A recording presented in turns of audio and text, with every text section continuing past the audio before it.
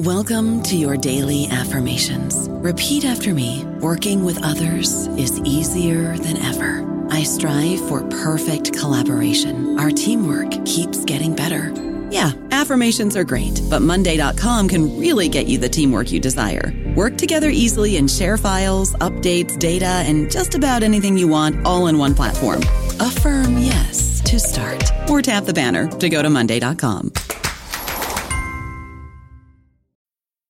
How do you feel great on vacation? Like really good? Easy. You go to Aruba. You'll spend your time relaxing on cool white sand beaches and floating in healing blue water. You'll immerse yourself in natural wonder and find your center on an island where things move at your speed.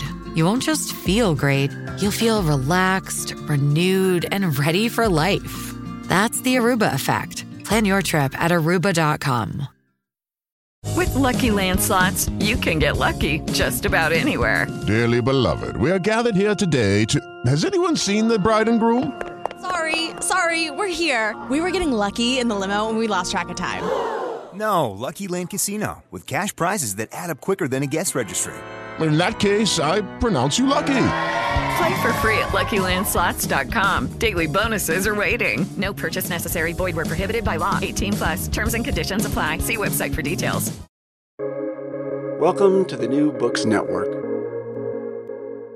Welcome back to the New Books in Indian Religions podcast here on the New Books Network. I'm your host, Dr. Raj Balkaran. Today, I have the pleasure of featuring not merely a book, but a body of scholarship and a fascinating figure behind that body of scholarship, Dr. Dagmar Vujastic, who is Associate Professor in the Department of History, Classics, and Religion at University of Alberta. Dagmar, welcome to the podcast. Thanks for having me, Raj. Pleasure to be here. So you study something, I think, by all accounts, that's fascinating. What is it that you study? What is it that I study? Well, I study many different things, but in recent years, my focus has been on Indian alchemy or Rasavada. So this sort of Rasa Shastra is another name for it. So the Indian alchemical tradition that focuses on the uses of mercury for spiritual, religious, and also mundane aims. And would it be safe to say that you are interested in the broader context of indigenous Indian paradigms of healing, medicine, Ayurveda? Oh, absolutely. Actually, by training, I'm an Indologist. So I studied in Germany, in Bonn, and we just, learned about ancient India through its literature mostly. So it was sort of philological studies. And even, for my MA, I started working on the Ayurvedic tradition, the Indian medical tradition, and the sort of Sanskrit texts of that tradition. And that has stayed with me. So I've been working on that for decades now. And so even my interest in alchemy really started through Indian medicine, through formulations in Indian medicine that came from the outside and that now I see were influenced by the alchemical tradition. What prompted or inspired this interest? What's the genesis of this career trajectory of yours? Of Indology, just study Indology, or Indian medicine and alchemy? Either generally or specifically, but more you recall your interest in Indian medicine and alchemy. Yeah, so when I studied at Bonn, we were looking at texts a lot, and my professor then, the main professor in Bonn, Klaus Vogel, one of his special research areas was, in fact, Indian medicine, and he had done some translations. He was also a Tibetologist, so he'd done sort of comparative studies. And so that was why I started looking at medical texts. And I was looking particularly at a chapter on pregnancy and birth. And I was sort of interested in seeing a different way of sort of characterizing or showing or debating what women are in some sense, sort of a different attitude to women, sort of the woman in ancient India through the physician's gaze, as it were. And so I thought that was a really interesting chapter to look at. And and that really started my interest in Indian medicine. And then, reading about it, finding out that the Ayurvedic tradition still exists in India and has been practiced throughout the millennia, that some of the practices that I was, reading in a Sanskrit text and translating are still there, that there are families who are using the exact text that I was translating. That was just very fascinating to me. And so then I continued this work on Indian medicine, really sort of visiting India, visiting practitioners and so on, and just finding out more about this really fascinating, multifaceted tradition. So then, just to clarify, you studied both ancient Indian Sanskrit texts as well as lived traditions, correct? Yes. So, I mean, I'm not an anthropologist, so I don't have formal training for doing field work. And so, these are just sort of visiting India, meeting people who are part of this tradition, talking with them. They very graciously showed me what they were doing and explained many things to me. So this was not like formal interviews. This was just really going and meeting people and having interesting conversations, being brought to various clinics, hospitals, educational institutions, and just sort of, seeing for myself what I could recognize from the texts. So, it's a very informal sort of approach to understanding the tradition. I can relate. I joke more times than I can count that I'm not sure how I'm not an ethnographer, but, armchair anthropologist at best. Perhaps this is what prompted the podcast. Anyhow, so is it fair to say that your interest in this tradition and these texts is primarily or squarely academic, intellectual, or is there also an interest in efficacy, in application, in healing? Well, so, like I was thinking about how if I get sick, do I call an Ayurvedic doctor or do I go to a biomedical doctor? I live in Canada, so, biomedicine is the thing that's most easily available. But at the same time, I have a certain trust in Ayurvedic medications, as it were, and it's to do really, I think what I've taken on board quite a lot is ideas about lifestyle from prescriptions in Ayurvedic texts. And these are, things of sort of making gentle changes, for example, ideas about nutrition and so on. I wouldn't say that I'm like living the Ayurvedic life by no means, but there are certain things that make a lot of sense to me. And also, of course, following, I've been thinking about this for a good 20 years now, a bit longer.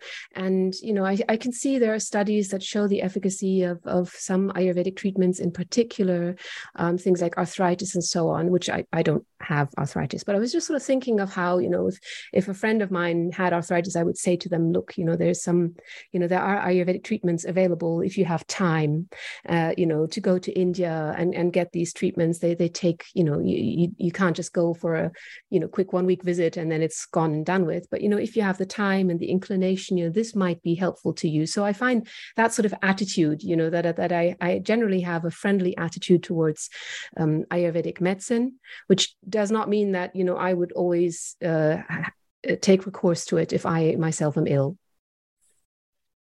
Speaking about the availability of how you call biomedical practice and practitioners, thank the gods it's also covered in this great nation of Canada.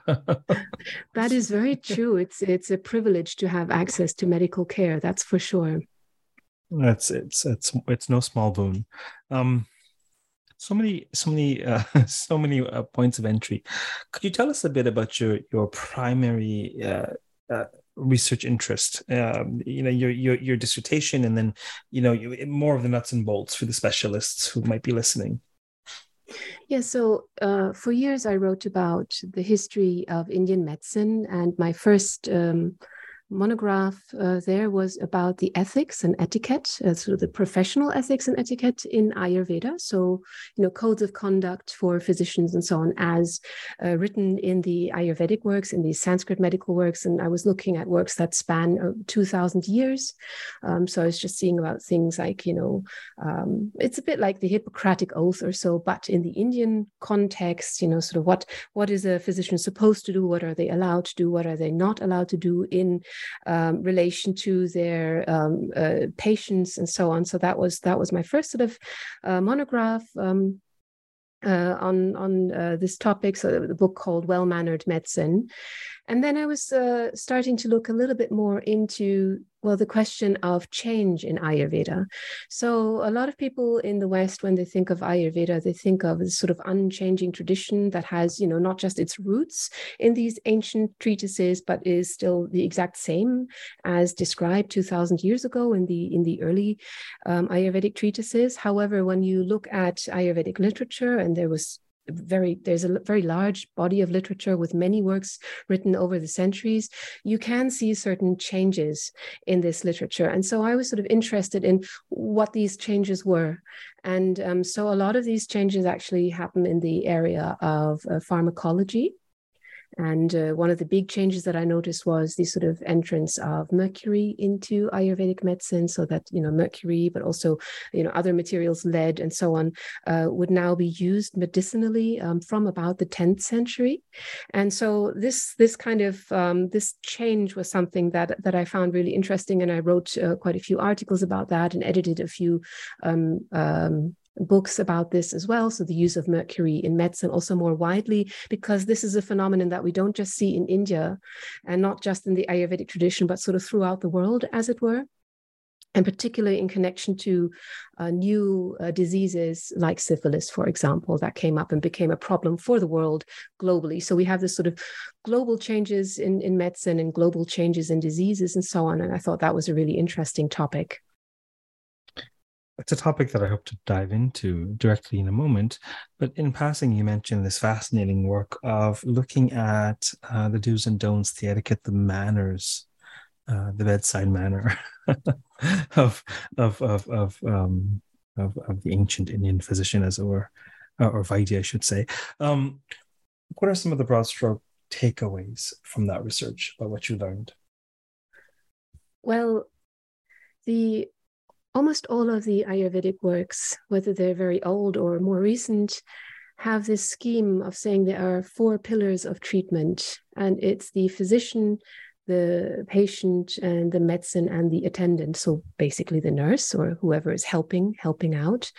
And all 4 rather, have particular roles within any medical situation. And it's clear that there's a hierarchy where the physician kind of gets top billing, as it were. It's the physician most important, but the patient is obviously also very, very important. And so the kinds of things that a physician should be, as defined in this sort of 4 pillars of treatment, you can see that there's a very strong emphasis on knowledge and skill. So sort of hard skills, as it were, for the physician. So what is valued most in the physician is the ability to do their job, right? But things like compassion and kindness towards the patient are also there. They're not necessarily part of these definitions of the 4 pillars of treatment, but you do find them throughout the works as well. So this is certainly also a factor, but knowledge and skill are the two big areas. And when it comes to the patient, things are valued like obedience to the physician, so compliance. And I think modern doctors will also sort of nod and say, yes, compliance is very important in any medical situation, but also wealth. And that was a little bit of a surprise to me. So this sort of insistence upon wealth, and there's several passages that sort of explain that a physician can always diagnose and treat something, but if the patient doesn't have the means to actually, get the medicine, support the lifestyle that they need, get the nutrition that they need, then there's no point in actually doing treatment. So there's a sort of baseline of what a patient needs to bring themselves. Though we also have counter voices to that, like in the 7th century Heart of Medicine by an author called Vagbhata. He says you always treat every patient because you may be successful, whatever the circumstances, you don't know. So then compassion and kindness, again, are the sort of main thing to look into for the physician. One of the things you stress, so there are a variety of folks who engage religion, whether specialists, generalists, laity, devout, everything in between. But one... sometimes it's difficult to appreciate, while still revering perhaps even the timelessness, quote unquote, of a tradition. It's difficult for folks to appreciate its dynamism, and the dynamism isn't take away from tradition. Dynamism, and most scholars are well aware of this, but the dynamism, the ways in which tradition responds to situations over time, really that details the strength of tradition. The relevance across time of tradition, the adaptability, the evolution of tradition. So, this is a point that's rich. That Ayurveda, even if we take a traditional view that there are truths that were revealed to the ancient Indic rishis, nevertheless, the application of those truths will be different when we now have disease, cancer, for example. We may not have been treating that the same way in past. And so I find that fascinating. So maybe tell us a bit about what you've learned about the dynamism of Indian medicine, and then segue at your convenience into the introduction of mercury in alchemy. Okay, so I think when we're just looking at the literature, we can see little changes being brought in, but the old truths are usually not challenged, right? So you still have a sort of respect for what was there before, but you sort of have sort of added on materials, as it were, and sometimes a sort of restructuring of how things work. So sort of recategorization.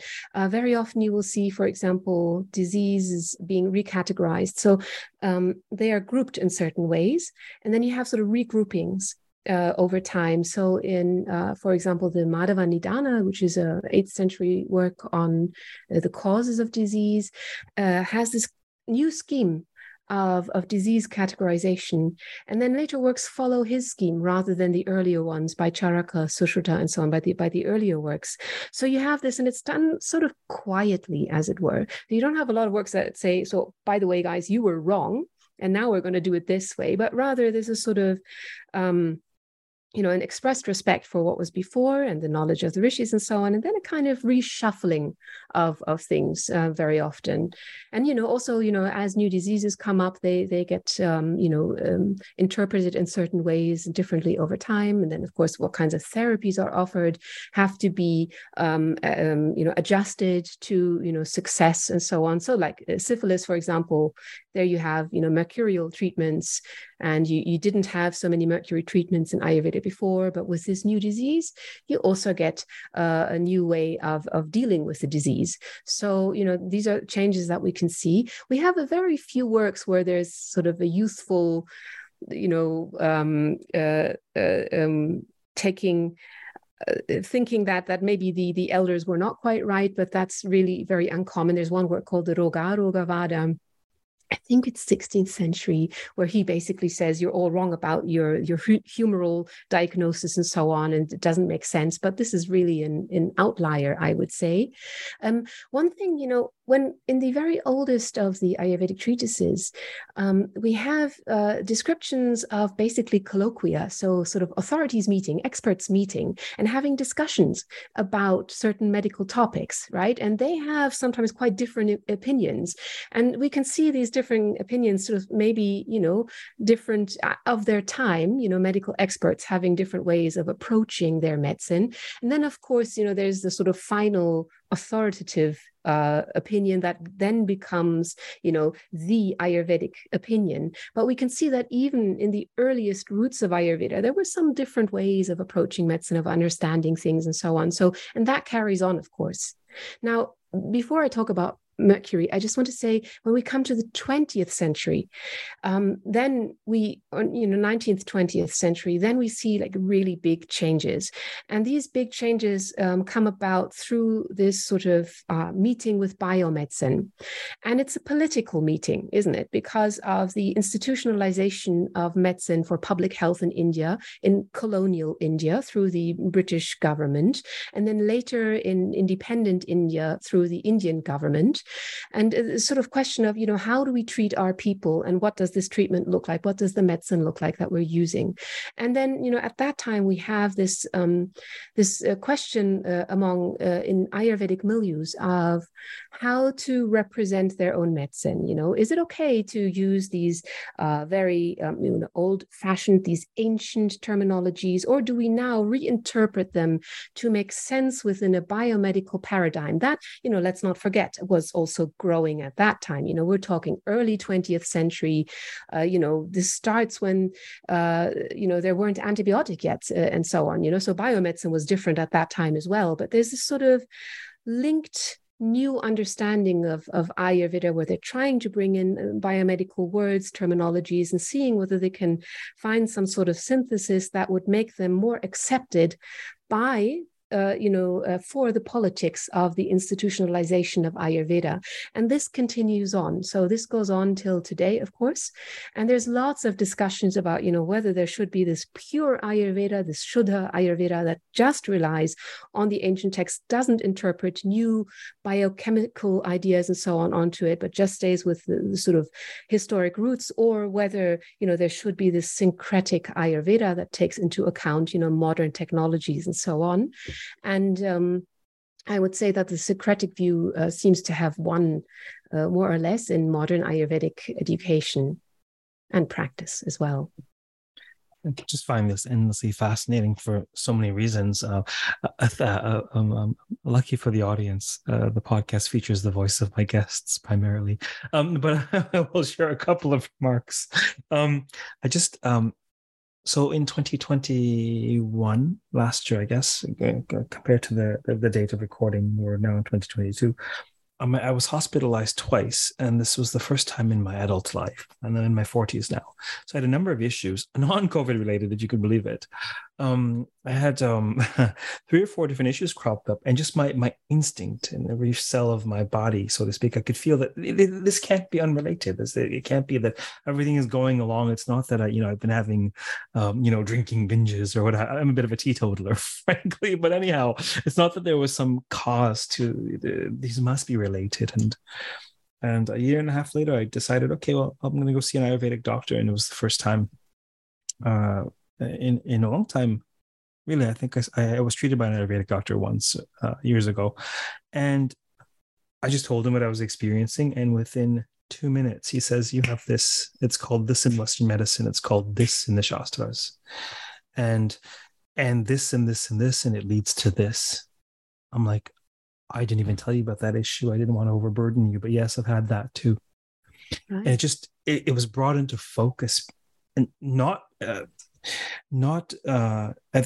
the expense of or separate from his knowledge of Western medicine, but in addition to the ways in which we understand the body and we treat, using certain protocols, he's able to pan out to camera 2 and see how these pieces might be connected, and what their underlying causes might be in the body. And I've open mind. I've been taking these herbs for not even a month. Symptoms have already started subsiding. I thought, okay, well, clearly these traditions haven't survived for thousands of years because people are just peddling dogma or delusion, clearly. At the same time, listen, you've got a nasty infection. You need some antibiotics. Enough from me, more from you. Tell us about mercury and alchemy. Well, I was just thinking this was a really good story, thinking about, this is my main impression of modern Ayurvedic practitioners, good ones. That they're so good at diagnosis and the full diagnosis. And this is something that they take great pride in. And that is also described as one of the hallmarks of the ancient Ayurvedic physician, this ability to see, early signs, signs of advanced illness and knowing what will come, And so the texts are very interesting on that topic, I would say. So I'm glad you're having some success. I would say with Ayurvedic treatment, there is a certain element of patience, right? So when we take antibiotics, we expect things to happen within 1 or 2 days to already start feeling better, right? With Ayurvedic treatments, often you have to wait that month, you have to wait maybe 6 months, and but it's supposed to have these long-term effects, and especially not to, give you other illnesses, as it were, while you're always being accompanied, of course, by the physician who is helping you out with any of your reactions to the medicines. Yeah, so mercury. Yeah, you were mentioning herbal substances that you were getting. So one of the things that a lot of people don't know is that Ayurveda has always also had metallic and mineral formulations. They have always used poisonous substances like arsenic, but also, metals. but it was a smaller feature within the classical tradition. So as, associated with the oldest of the treatises. But when we come to the 10th century, we suddenly see more of these substances coming in, and then mercury joining in. Actually, there's already mention of mercury for internal use in the 7th century in one single recipe as a rasayana, as a sort of vitalization tonic in the Ashtanga Hridaya Samhita. That's the heart of medicine, very important work of Ayurveda. But 10th century and forward, we start seeing more of mercury. And of course, we all know that mercury is toxic, when we know that lead is toxic and arsenic is toxic and so on. So, there is this sort of, when we, in sort of new age Ayurveda, there's always this sort of emphasis of the gentleness of Ayurvedic treatments and of, it's all herbal and therefore somehow safe. And, but actually Ayurvedic formulations can be very toxic, very strong. When I say very toxic, it's not quite right, because they use ingredients that are toxic, and then they use particular procedures to they say purify, but you could maybe say make fit for use these materials, to detoxify them, to make them bioavailable, I suppose, but also to make them, not poison the patient. And so we see both these materials and these new procedures for making medicine start in the 10th century. And this is, not exactly a wholesale adoption from alchemical treatises, but certainly the procedures when it comes to sort of purifying mercury, making it fit for use to not poison the consumer, that's something that comes from the Sanskrit alchemical treatises or from the alchemical milieus. I don't know about you, but I'm very busy and I don't have a lot of time to cook. That's why I subscribe to Factor. Eating better is easy with Factor's delicious, ready-to-eat meals. Every fresh, never frozen meal is chef-crafted, dietitian approved, and ready to go in just 2 minutes. You'll have over 35 different options to choose from every week, including Calorie Smart, Protein Plus, and Keto. These are 2-minute meals. Factor meals are ready to eat and heat, so there's no prepping, cooking, or cleanup needed.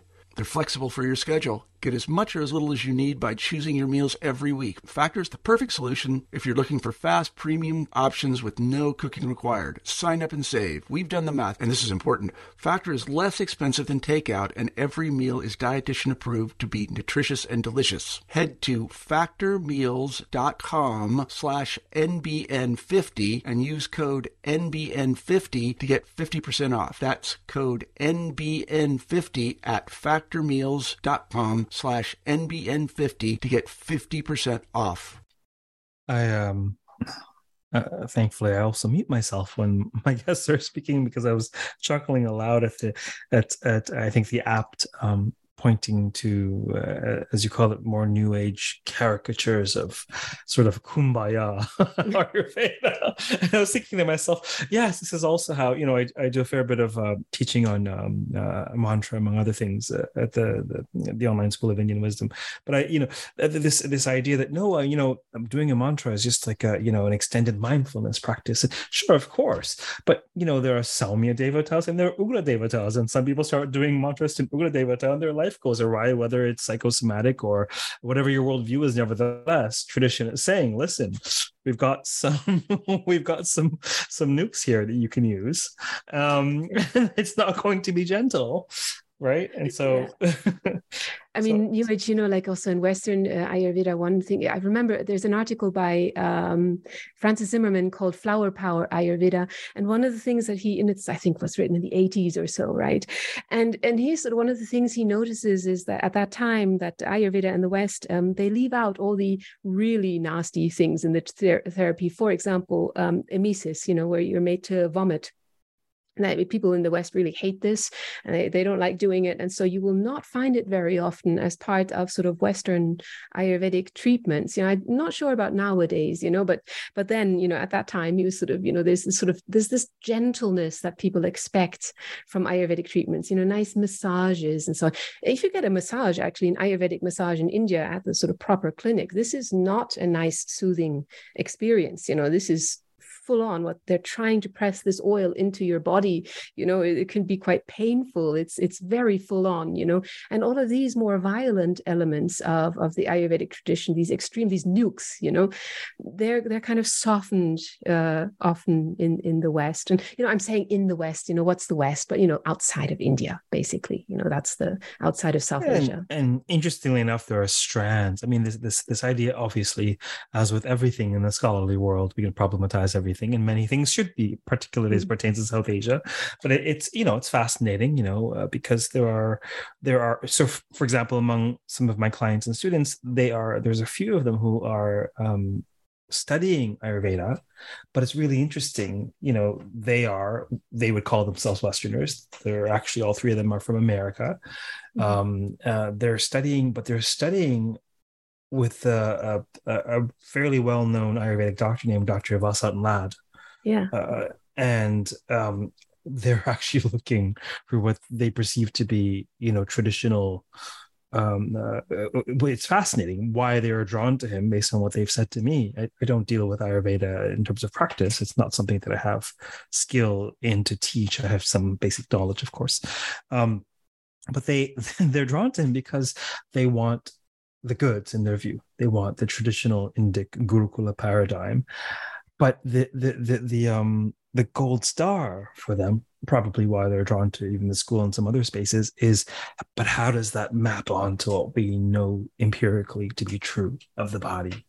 How do we translate these things? And I find it utterly fascinating. And I think we're in an age of unprecedented syncretism in terms of holistic paradigms and the ways in which these paradigms can cross-pollinate each other.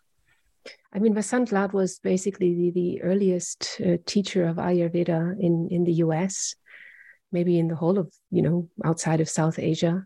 And so he really started up this conversation. And I think he must have adapted what he was teaching to his audience, as we all do. Any teacher does this, Absolutely. To their students. So, I think he must have gone through some period of adaptation as well, sort of for what he's going to say and how he's going to say it and so on. So yeah, I've heard a lot from students of Vasant Lad that they really just love his teaching. There's charisma at play here as well, of course, somebody who's just a really good teacher, somebody who reaches their audience. But yes, of course, it is a very syncretic kind of Ayurveda that they're being taught. But in India, it's also syncretic and has been for over 100 years. There are two truisms on the back of my brain about India: soil of India, Bharata, India, civilizational India, like civilizational Egypt, not necessarily, or Israel, right? Yeah. So one is that it's a storied soil, and I use that metaphor for teaching on the Puran, as you may or may not be where I study narrative primarily, but also it is bar none a syncretic soil.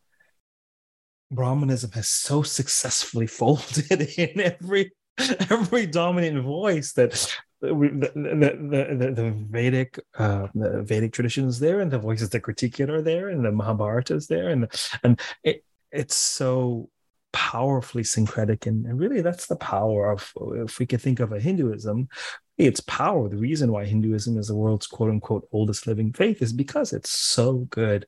They never demolish the house, right? It's always renovated. It's always, we'll add this wing and this wing and this wing, but nobody ever demolishes the room that came before.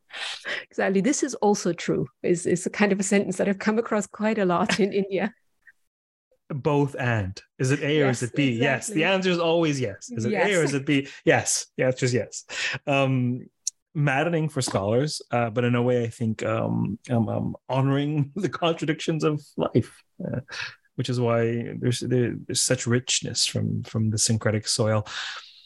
Tell us a bit about the connection between Ayurveda, popular in the West in a variety of ways, and another branch of knowledge that's very popular in the West, yoga. Sometimes called sister sciences, quote unquote.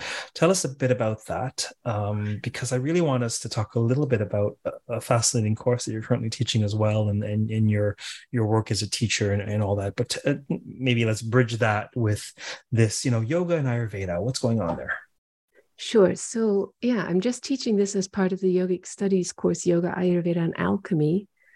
And actually, today is the day that my lecture on yoga and Ayurveda dropped. So it's very timely for us to talk about this today. Of course, we planned that very carefully, didn't we? Very carefully, yes. Yeah. Okay. Right. So apart from being an Indologist, I also did some yoga teacher training now also 2 decades ago. And the training was in the school that was inspired by TKV Desikachar. And his style of yoga was very strongly therapeutic. So it was very much about health benefits for yoga. And so I tended to think of yoga as something that had something to do with health for a long time also before. But as an Indologist, I couldn't quite see that, So, I was studying Indology in the 90s. So, at that time, we were looking at different yoga sources, Patanjali Yoga Shastra, and so on, where we don't see this health aspect very greatly. But in recent years, there has been so much more research. And of course, our knowledge has really grown about medieval forms of yoga and so on, so that now our entire picture has changed quite a lot in how we define yoga, how we understand yoga, or yogas, the various strands of thought that are all called yoga, and there's also that. So, okay, so what I usually do is I differentiate between sort of yoga as sort of described in Ayurvedic sources and Ayurveda or medicine as it occurs in sources on yoga, or, so sources that are sort of mostly about yoga, some yogic practice. And when it comes to Ayurveda, there isn't a whole lot of yoga. There is a little, and basically it all comes down to the oldest of the Ayurvedic treatises, the so-called Charaka Samhita, the compendium of Charaka, or the Charakas. And there is a chapter on the embodied person. And in this chapter on the embodied person, so what is a person? What are we made of? What are our constituents? And so on. And within that, it talks also about liberation and how to achieve liberation. And there it sort of describes a kind of yogic path with 8 parts, not exactly steps, but sort of 8 parts. And you immediately think of Patanjali's, the Ashtanga yoga, the 8-limbed yoga, but it's not that. It does describe something similar, but it also describes something that's more to do with beneficial conduct and with developing mindfulness. And the word that I'm here calling mindfulness is smriti.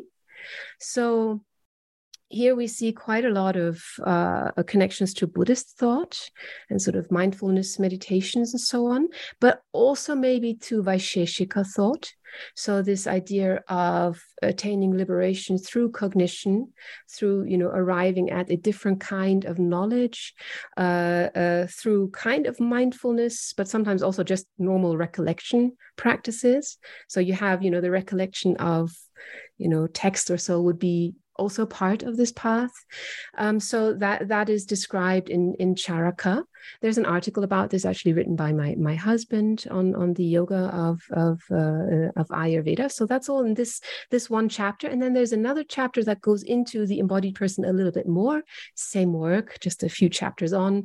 And that sort of describes it a little bit more. But it's also things like, be in the company of good people, lead a good life, be righteous, don't do upsetting things, don't, violate ethics and so on. All of that is very much part of the sort of ethics of Charaka. And there, of course, we see a lot of connections again to Patanjali's yoga path as well.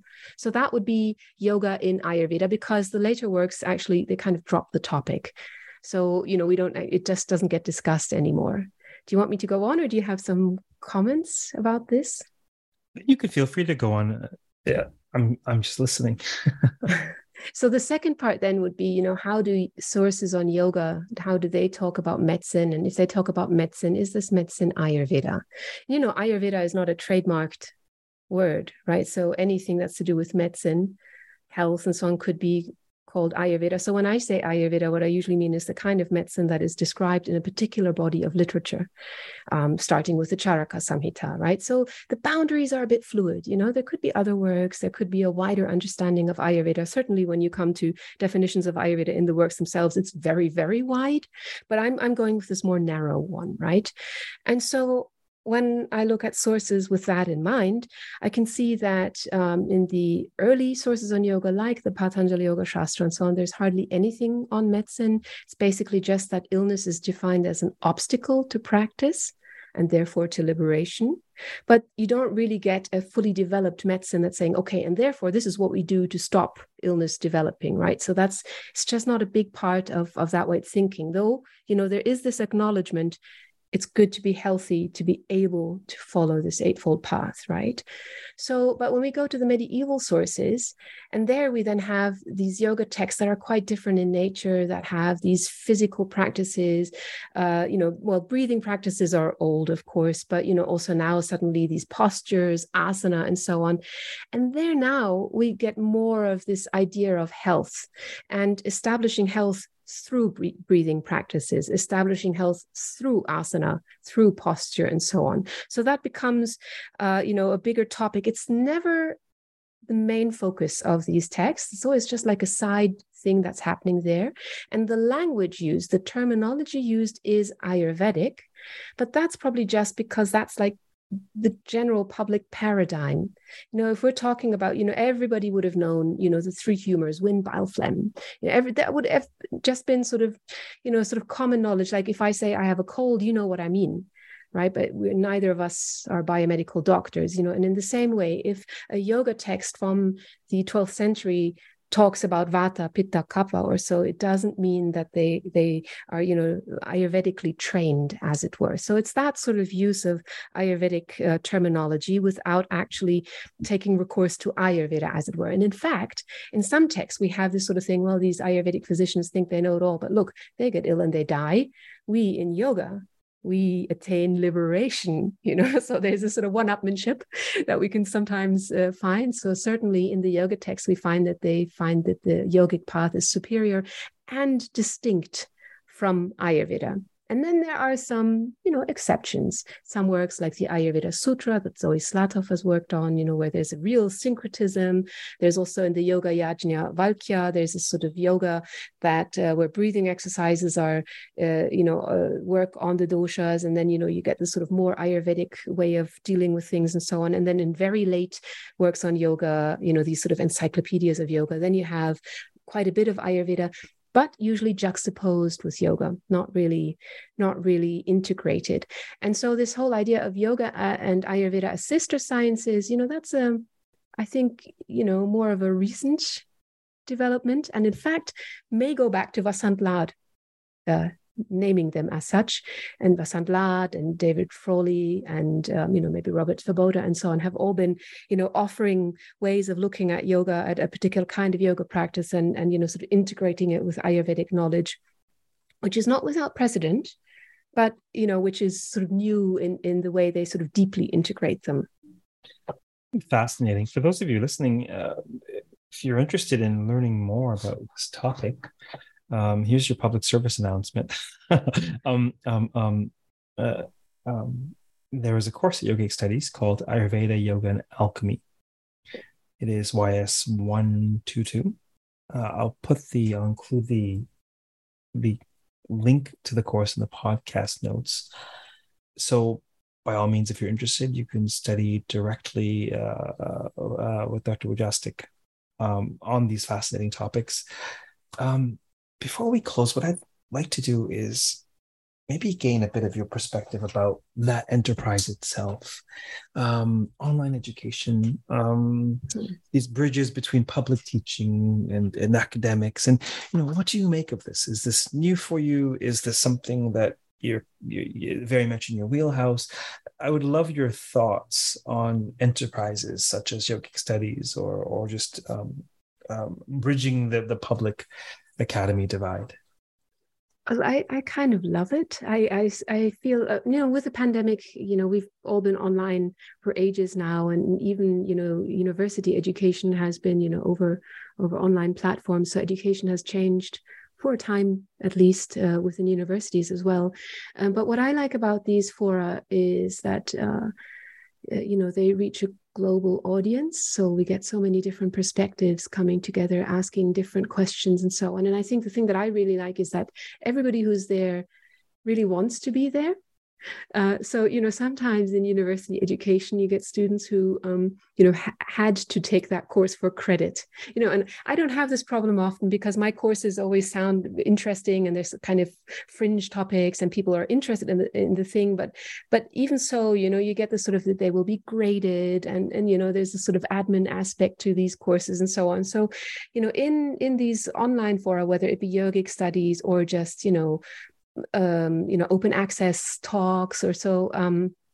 I think it's just the audience seems to me maybe more motivated, more interested, and so on. And I am conversely also just really interested to hear all these different voices, from all over the world. There's somebody in India, there's somebody in China, there's somebody in Slovenia, or wherever, to sort of add to this conversation, letting all of us get out of our little pockets, our little communities, our bubbles that we're in, and so on. It's still a bubble because it's people who are interested in India and interested in, yoga and so on. But it's just, it makes it all more diverse and more accessible, I think. Couldn't agree more. I mean, I what was it, 2010? I started teaching at the University of Toronto School of Continuing Studies. And I think I'd done some public teaching before then, but then 2010 was really when I started teaching the public, various yoga studios as well as the U of T School of Continuing Studies. And it was like, wow, everyone's here because they want to be here. They're interested in the topic. They're responsible consumers. Assignments are optional, but if you give them one, they'll do it because they want to do it. And it's an alternate universe to the motivation being parental pressure, the pursuit of gainful employment, etc., self-esteem tied up into grades, etc., etc., etc. And so, love continuing studies. And 2017, I started. 2017, I started teaching online, and it's hilarious. I defended my dissertation in 2015, late 2015. So I spent a year trying to figure out what to do. I shortlisted for some American jobs, and that went fairly well. But they went with which is probably no small feat, with the University of Calgary on your degree next to people coming from Chicago and Harvard, et cetera. But anyhow, the political landscape changed in America shortly thereafter. And I thought, let me find a way to support myself in Toronto.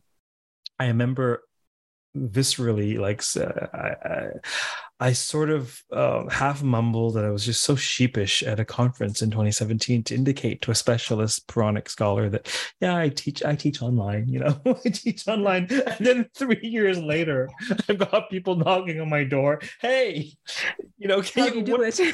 Yeah, what is this thing you're doing? How times have changed. Anyhow, I've said too much, but I absolutely love teaching continuing studies. I love teaching online, so I'm with you 100%. Is there anything else about your work, your teaching, your anything about the mysteries of Ayurveda that you'd like to share before we close today? I was just thinking of how, depending on who's listening to the podcast, are these people who are doing Indology anyway, South Asian studies, or are these a wider audience? And I think that there's sometimes not enough awareness of the Indian traditions in general, the history of Indian traditions. So, for example, medical history as a subject, right? It's a big subject academically, but usually excludes Asian forms of medicine and, not just Indian forms, but also Chinese medicine and so on. And I think it's really important to raise awareness of these topics. So I always try and go and speak to other medical historians who don't know about India, or I go to the Society for Alchemy and Chemistry, who, most of them work on Western traditions and so on. And I think it's quite important to sort of speak with this wider audience and try to reach them, make them aware that these traditions exist in India, and in South Asia and so on, and to sort of, have a conversation there too. Also because I can learn a lot from them with their methodology of, the kinds of questions that are being asked and so on. So I think this is something that I feel is quite important for my work, for my research, and just, for being an academic in the world. One of the many things I've enjoyed about getting to know you and your work and your way of being is your appreciation for conversation, for folding in different perspectives. And it's so, so crucial. And that is both engaging the public and celebrating a variety of perspectives is exactly what's behind the podcast. So it was a pleasure speaking with you today about your work. Thank you so much for having me. It was a real pleasure being here. For those of you listening, of course, we've been speaking with Dr. Dagmar Wiastik, who is Associate Professor at Department of History, Classics and Religion at the University of Alberta, on her fascinating work featuring Ayurveda, yoga, Indian alchemy, etc. Until next time, keep well. Keep contemplating the mysteries of medicine, modern and ancient, Western and Indic. Take care.